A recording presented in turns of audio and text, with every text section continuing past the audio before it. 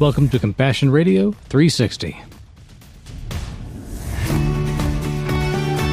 Good morning, honey. It's time for Compassion Radio's 360 program. Welcome back to the microphone. Hello, it's good to be here. Snow's an interesting place to start because it seems like the entire nation's been dealing with it.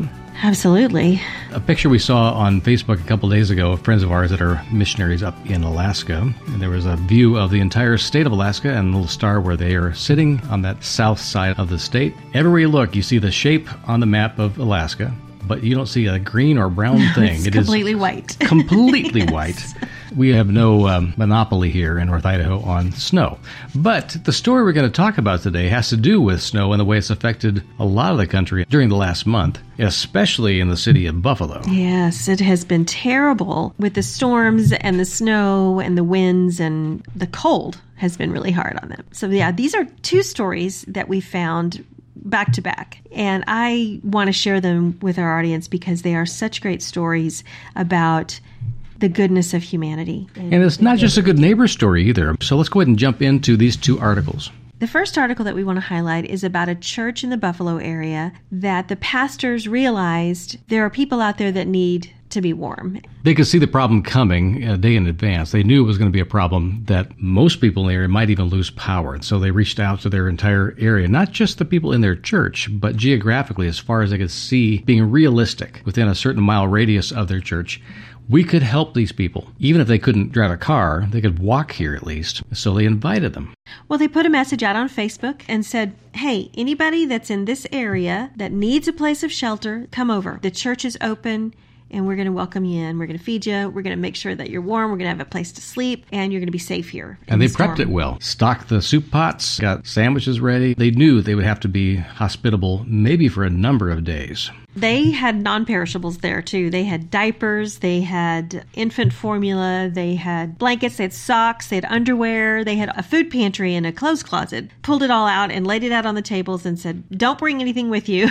Just come, basically. Get whatever you need here. Get here, yeah. Now, what do you know about this church? I can tell it is an inner city church, an urban ministry of some kind. What do you know about this particular congregation? Well, the name of the congregation is Spirit of Truth Urban Ministry, and it's not just a church. There's all kinds of things that go on in this place of worship. They have addictions counseling. They have services for the homeless. They have youth programs for at-risk youth, after-school care. So this is not their first rodeo. They're addressing the problems that the community has presented to them over the years. So this is where they see Jesus at work, by addressing these things through them. Well, they have a task force that goes out into the community on a regular basis to assess the needs of their community. Take that information back and use it to develop programs there to help their community. And they're very proactive. That's cool. Not just preaching the gospel with words, but living the gospel. This church has made it a not just mission, but part of their personality, their character, that the people in the community really know them personally, because they're always out there addressing real needs every single week. Well, it's in their DNA. Yeah. It's the reason the church was created. This is a community that has real needs, and we're part of this community, and we want to be part of the solution to help. Okay, they see a blizzard coming, took seriously what the government was saying about the danger of this, so they prepared for it, and they sent out this word through Facebook before the power went out. What happened? Well, people started trickling in. And how many of these people were already part of the church? Well, out of the 154 people that ended up there, only 3 were members. 3 out of 150. So you've got this community of people that are suddenly inside your church, and if people see that they have a place of safety, a real place of safety, yeah, they're going to go there when they need safety. Yeah. One of the pastors says, these were strangers. I didn't know any of these people that came in. We had every race there. And there were a lot of displaced refugees that were settled there in Buffalo and becoming part of this group. Well, she said there were some Arabic-speaking people here. There were Nigerians here. There was every possible minority in the church. Yeah. And we were all getting together, and we celebrated Christmas together. They were there Christmas Day. That's true. They made it a celebration for these families. Knowing there were small children there, they dug through everything they could find to see if they had just small gifts that they could hand out to these kids, because their Christmas was back home where the power was out and it was unsafe to be. Yeah. So here they are in this church, in this warm setting, just enjoying each other's company and probably breaking down some barriers of their own. You know how you can be, I don't know my neighbors very well, so I'm a little suspicious. all of those barriers were gone because they were all in the same boat. Yeah. And they needed The lifeboat. each other. And it seemed like this church would be one of the few in the area that would really get it early on. They weren't afraid of their neighbors, and even though they hadn't met them. Their neighbors probably had lots of reasons to be afraid of the dominant culture in the area. Buffalo was a very industrial white community for 150 years, and it diversified very fast after the war. In the past 20 or 30 years, it's become one of those anchor cities for refugees coming to the country. And like St. Louis, or near us here in North Idaho, Spokane, very large area percentage-wise of accepting refugees and resettling them. Buffalo is like that. So the people that are living there doing this ministry invited the whole community in and told them what to expect. That's important to me. They said there'll be food here. You'll have stuff for your kids. You'll be able to be staying here as long as you need. Just come. Yeah. And they meant it, and they demonstrated that. And soon they found out they actually needed to do this in their sanctuary for days. It didn't stop just at one night. Yeah. So how did the story wrap up for them? They began to leave the church by late Monday, early Tuesday. People began to trickle out and go back to their homes. When Buffalo started to thaw out, they said, this was so wonderful because it's not just that we met people that, maybe we'll get them back in our church, in our congregation, but we have new friends now. Yes. And we have people out in the community that we can depend on, and these people know they can depend on each other. They know that they can depend on us. We're a family now. We have 154 new members of our family. One of the things that popped out to me was how this woman pastor says, that's what I've always wanted to do, to reach out to my community. And I've been able to do that. It reminded me of the verse in Hebrews that says, don't neglect to entertain strangers because you may have entertained the angels. Yeah. And I thought, that's not what their first thought was. Their first thought was not, let's do this because there may be angels out there. Let's flush out the angels. Yeah. They did this because they loved their neighbor. Yeah. And they loved their community and they wanted to serve it. In Sunday school, a lot of us probably got raised in churches where we would sing songs like, what a friend we have in Jesus.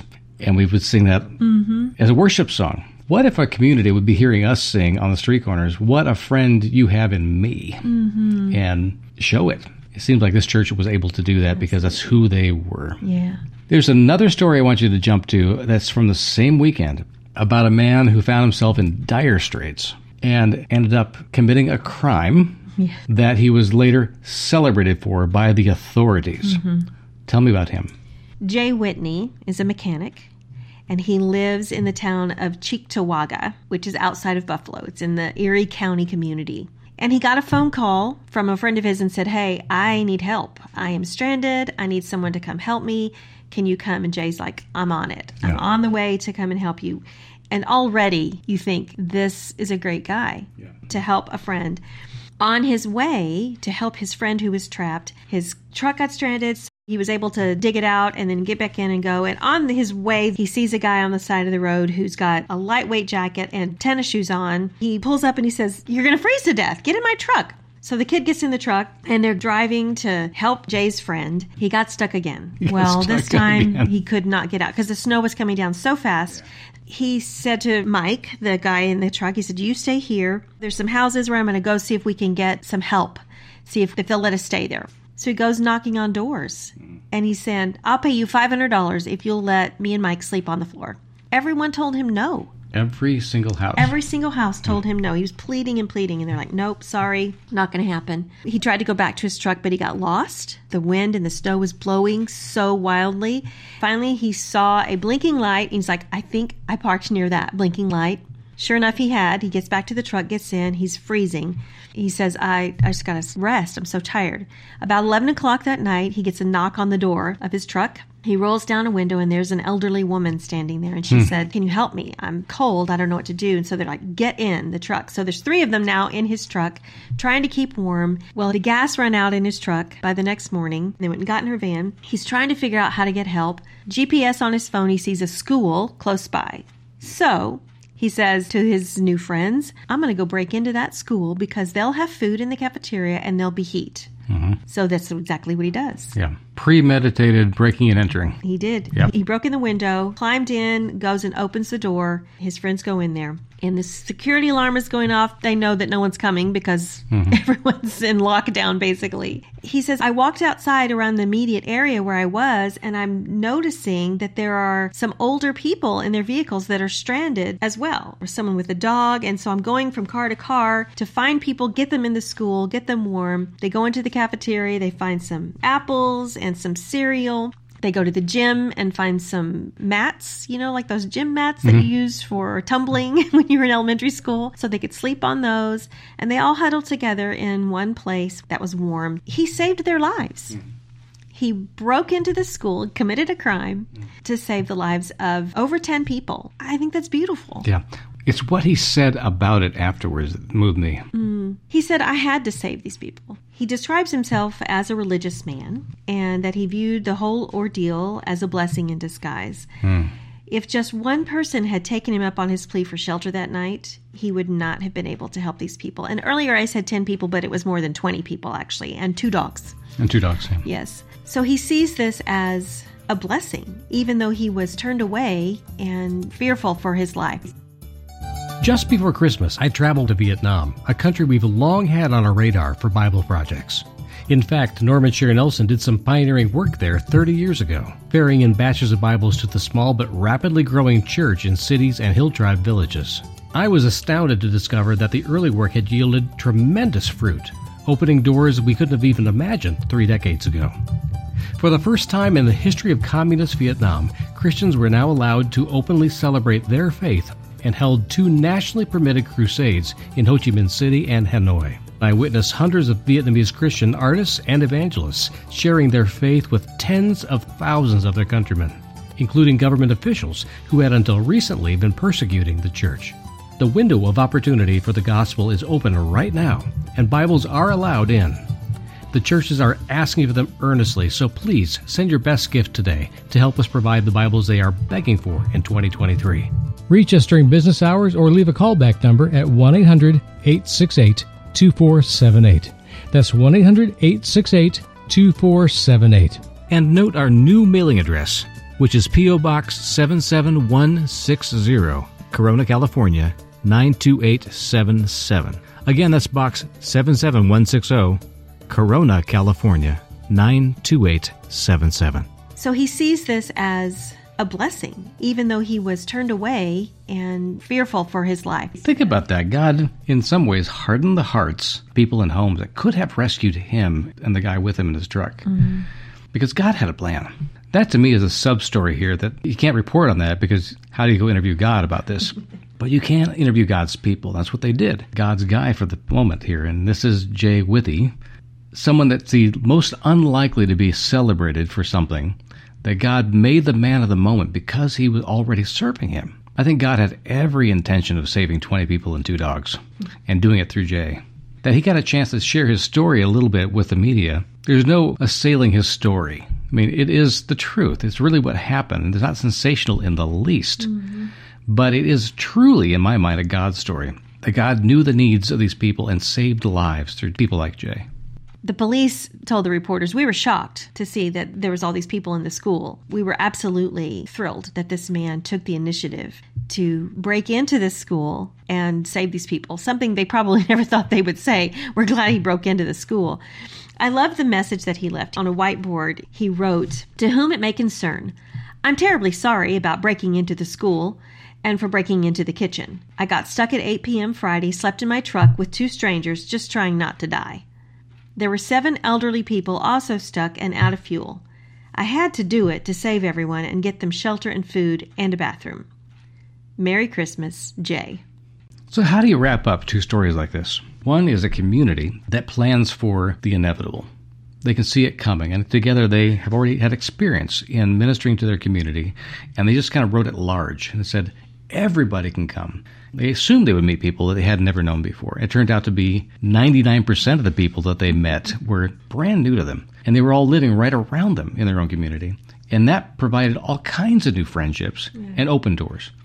On the other side, you've got a whole set of strangers that have zero reason to be together, except for you've got someone who's faithful, who believes that God put him on this earth for a reason, and then starts looking around for opportunities to serve, and never once, it seems in the story, doubted that God was in it. So when he was turned away, he wasn't dejected. He didn't turn away from trying to help. He turned on the gas and said, go for it. God's got an answer right here. I got to keep going until I find it. And his faith ended up literally saving lives. Absolutely. Two very different approaches, I would think, to the emergency at hand, but both, I really truly believe, in the hands of God, that he provided for the needs of people who didn't know they had a need, and opened doors for opportunity to show his love and build relationship with people through his people. And that, to me, has always been the key for what we do at Compassion Radio. We tell stories about people who are the hands and feet of Jesus. Even if they don't know it, they are these things. Now, I'll always celebrate these two stories because I think they embody the absolute ethic of compassion that we are always talking about here. A couple of things to close out on. First is a quote from Shane Claiborne, who's one of these proactive activists for compassion. And he's a guy that speaks truth to power in the church. He ruffles feathers. He does all the stuff that a provocateur seems to do and makes people uncomfortable, because he's always kind of pushing on important points that are found in the red letters of Jesus. He makes people uncomfortable within the church, not outside the church. Right.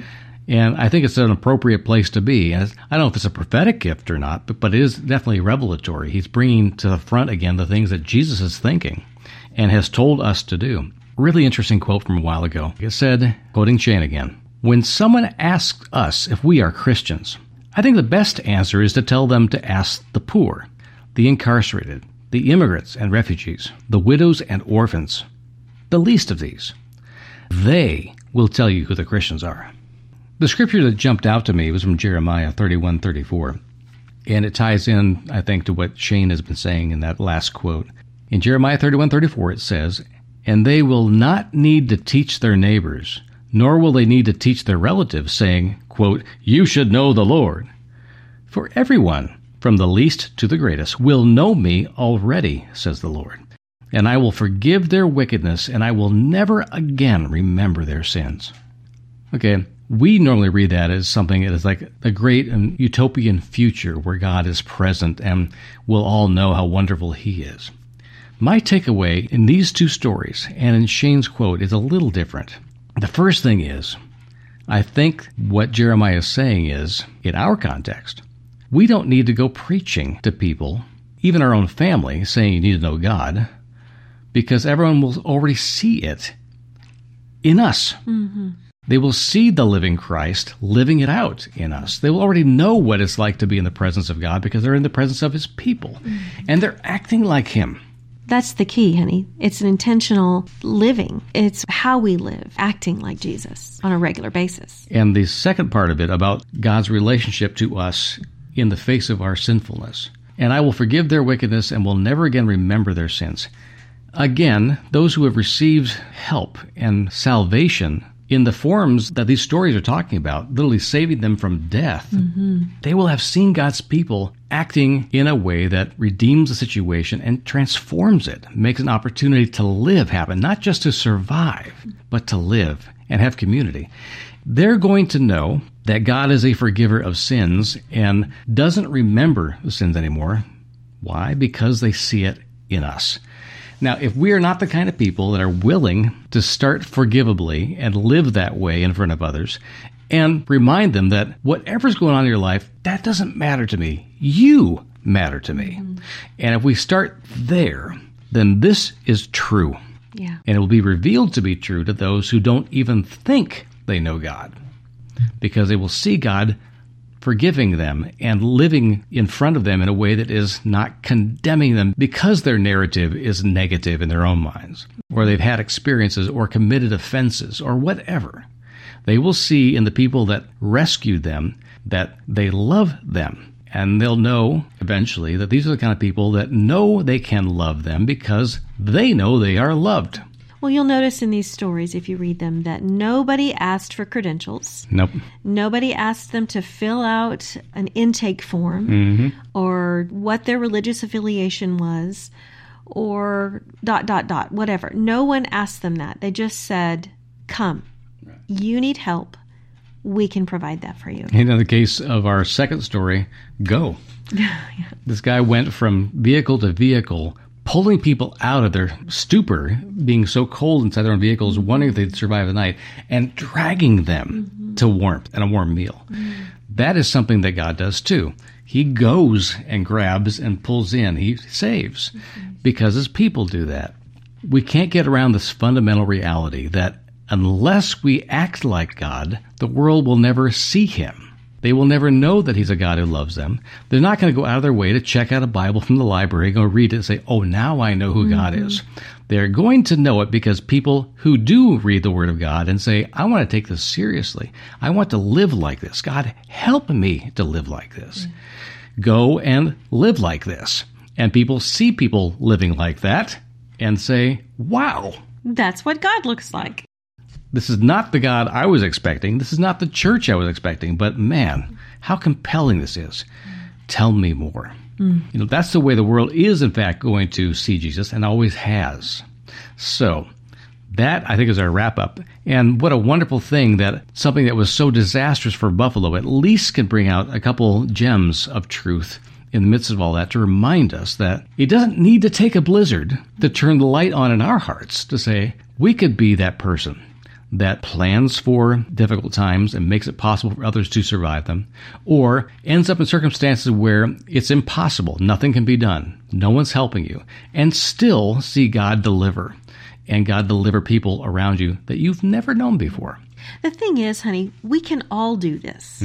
We can all prepare for this kind of thing. We can have extra water bottles in our car. We can have extra blankets in our car. Those of us who live in areas where there's a lot of inclement weather in the wintertime, especially the snow and the sleet and all of that. What I mean is that we can plan not just to take care of our own families, not just as preparedness for emergency's sake, but there might be someone out there who is going to need these things. Yeah. We can prepare as best as possible. If we don't lose power, if you have a fireplace, or if you have a room that someone can stay in, you can prepare for these things. You can prepare even if you feel unprepared. Jay was not prepared for this. He was not prepared for the circumstances, but he was prepared to make room in his heart. Absolutely. He was the kind of guy that already knew God would be working through him. And when you say it was a blessing that I was not helped in order that I could help, that's a profound statement. Yeah. And it goes back for me all the way to the Old Testament story of Joseph and his brothers. Yeah. God stripped everything that meant anything to him away and literally destroyed the family in order to save nations. Yeah.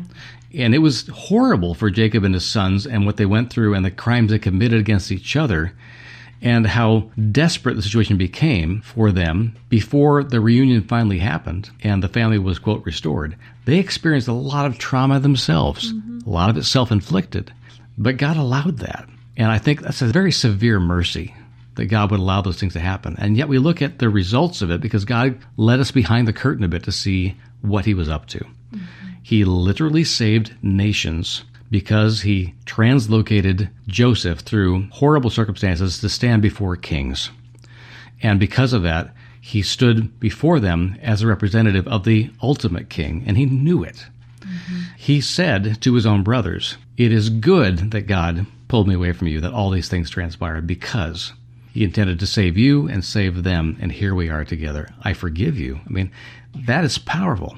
Yeah. Things that we think are meant for evil can be used for good. Exactly. And that is the closing theme of Joseph's life. Whatever evil comes at us, God can and does intend to make good of it, period. Whether we see it or not, we have to believe that that's God's nature. But we're going to believe that's God's nature because we experience it in something. Somebody has shown us the way to this. I want to be the kind of person, I want to encourage others to be around me too, that are those kind of people, that whether or not they've ever felt like they had a part in this great play, ask God to let them and see God actually do it. I've never, ever known anybody, honey, that prayed that way that didn't get an answer from God. Right. And that didn't find a way to be useful, because the Spirit seems to bring to life in us the things that he intends to use to make a difference and to fulfill us, to make us experience him in ways that we wouldn't have been able to had we not said yes. And that, I think, my friends, is the best way we can leave off this program of Compassion Radio's 360. We wish you God's best over this weekend. May He keep you warm. And if there's more snows on the way to where you are, that it wouldn't be a scary thing. And that if there are situations that are scary for you or for others around you, that He'll provide for you the things you need to be the one that is the giver and the helper and the partner of the Spirit of God to do right and to do good and to win friends for God. Thanks for joining us. Remember, friends, Compassion Radio is always a coalition of the willing. Are you willing to help get out God's good news stories of the kingdom really living the gospel in the 21st century? I hope so. Reach us during business hours or leave a callback number at 1-800-868-2478. That's 1-800-868-2478. And note our new mailing address, which is P.O. Box 77160, Corona, California, 92877. Again, that's Box 77160, Corona, California, 92877. Or give online at CompassionRadio.com. You can even text the word Compassion to 53445. You can drop us a line, ask a question, submit a prayer request, or download a free Bible study guide in just the same way. It all happens at CompassionRadio.com. Remember, none of this is possible without you. If you believe hearing the good news from the front lines of faith builds your faith, then let us know today. We need you, friend, so contact us today.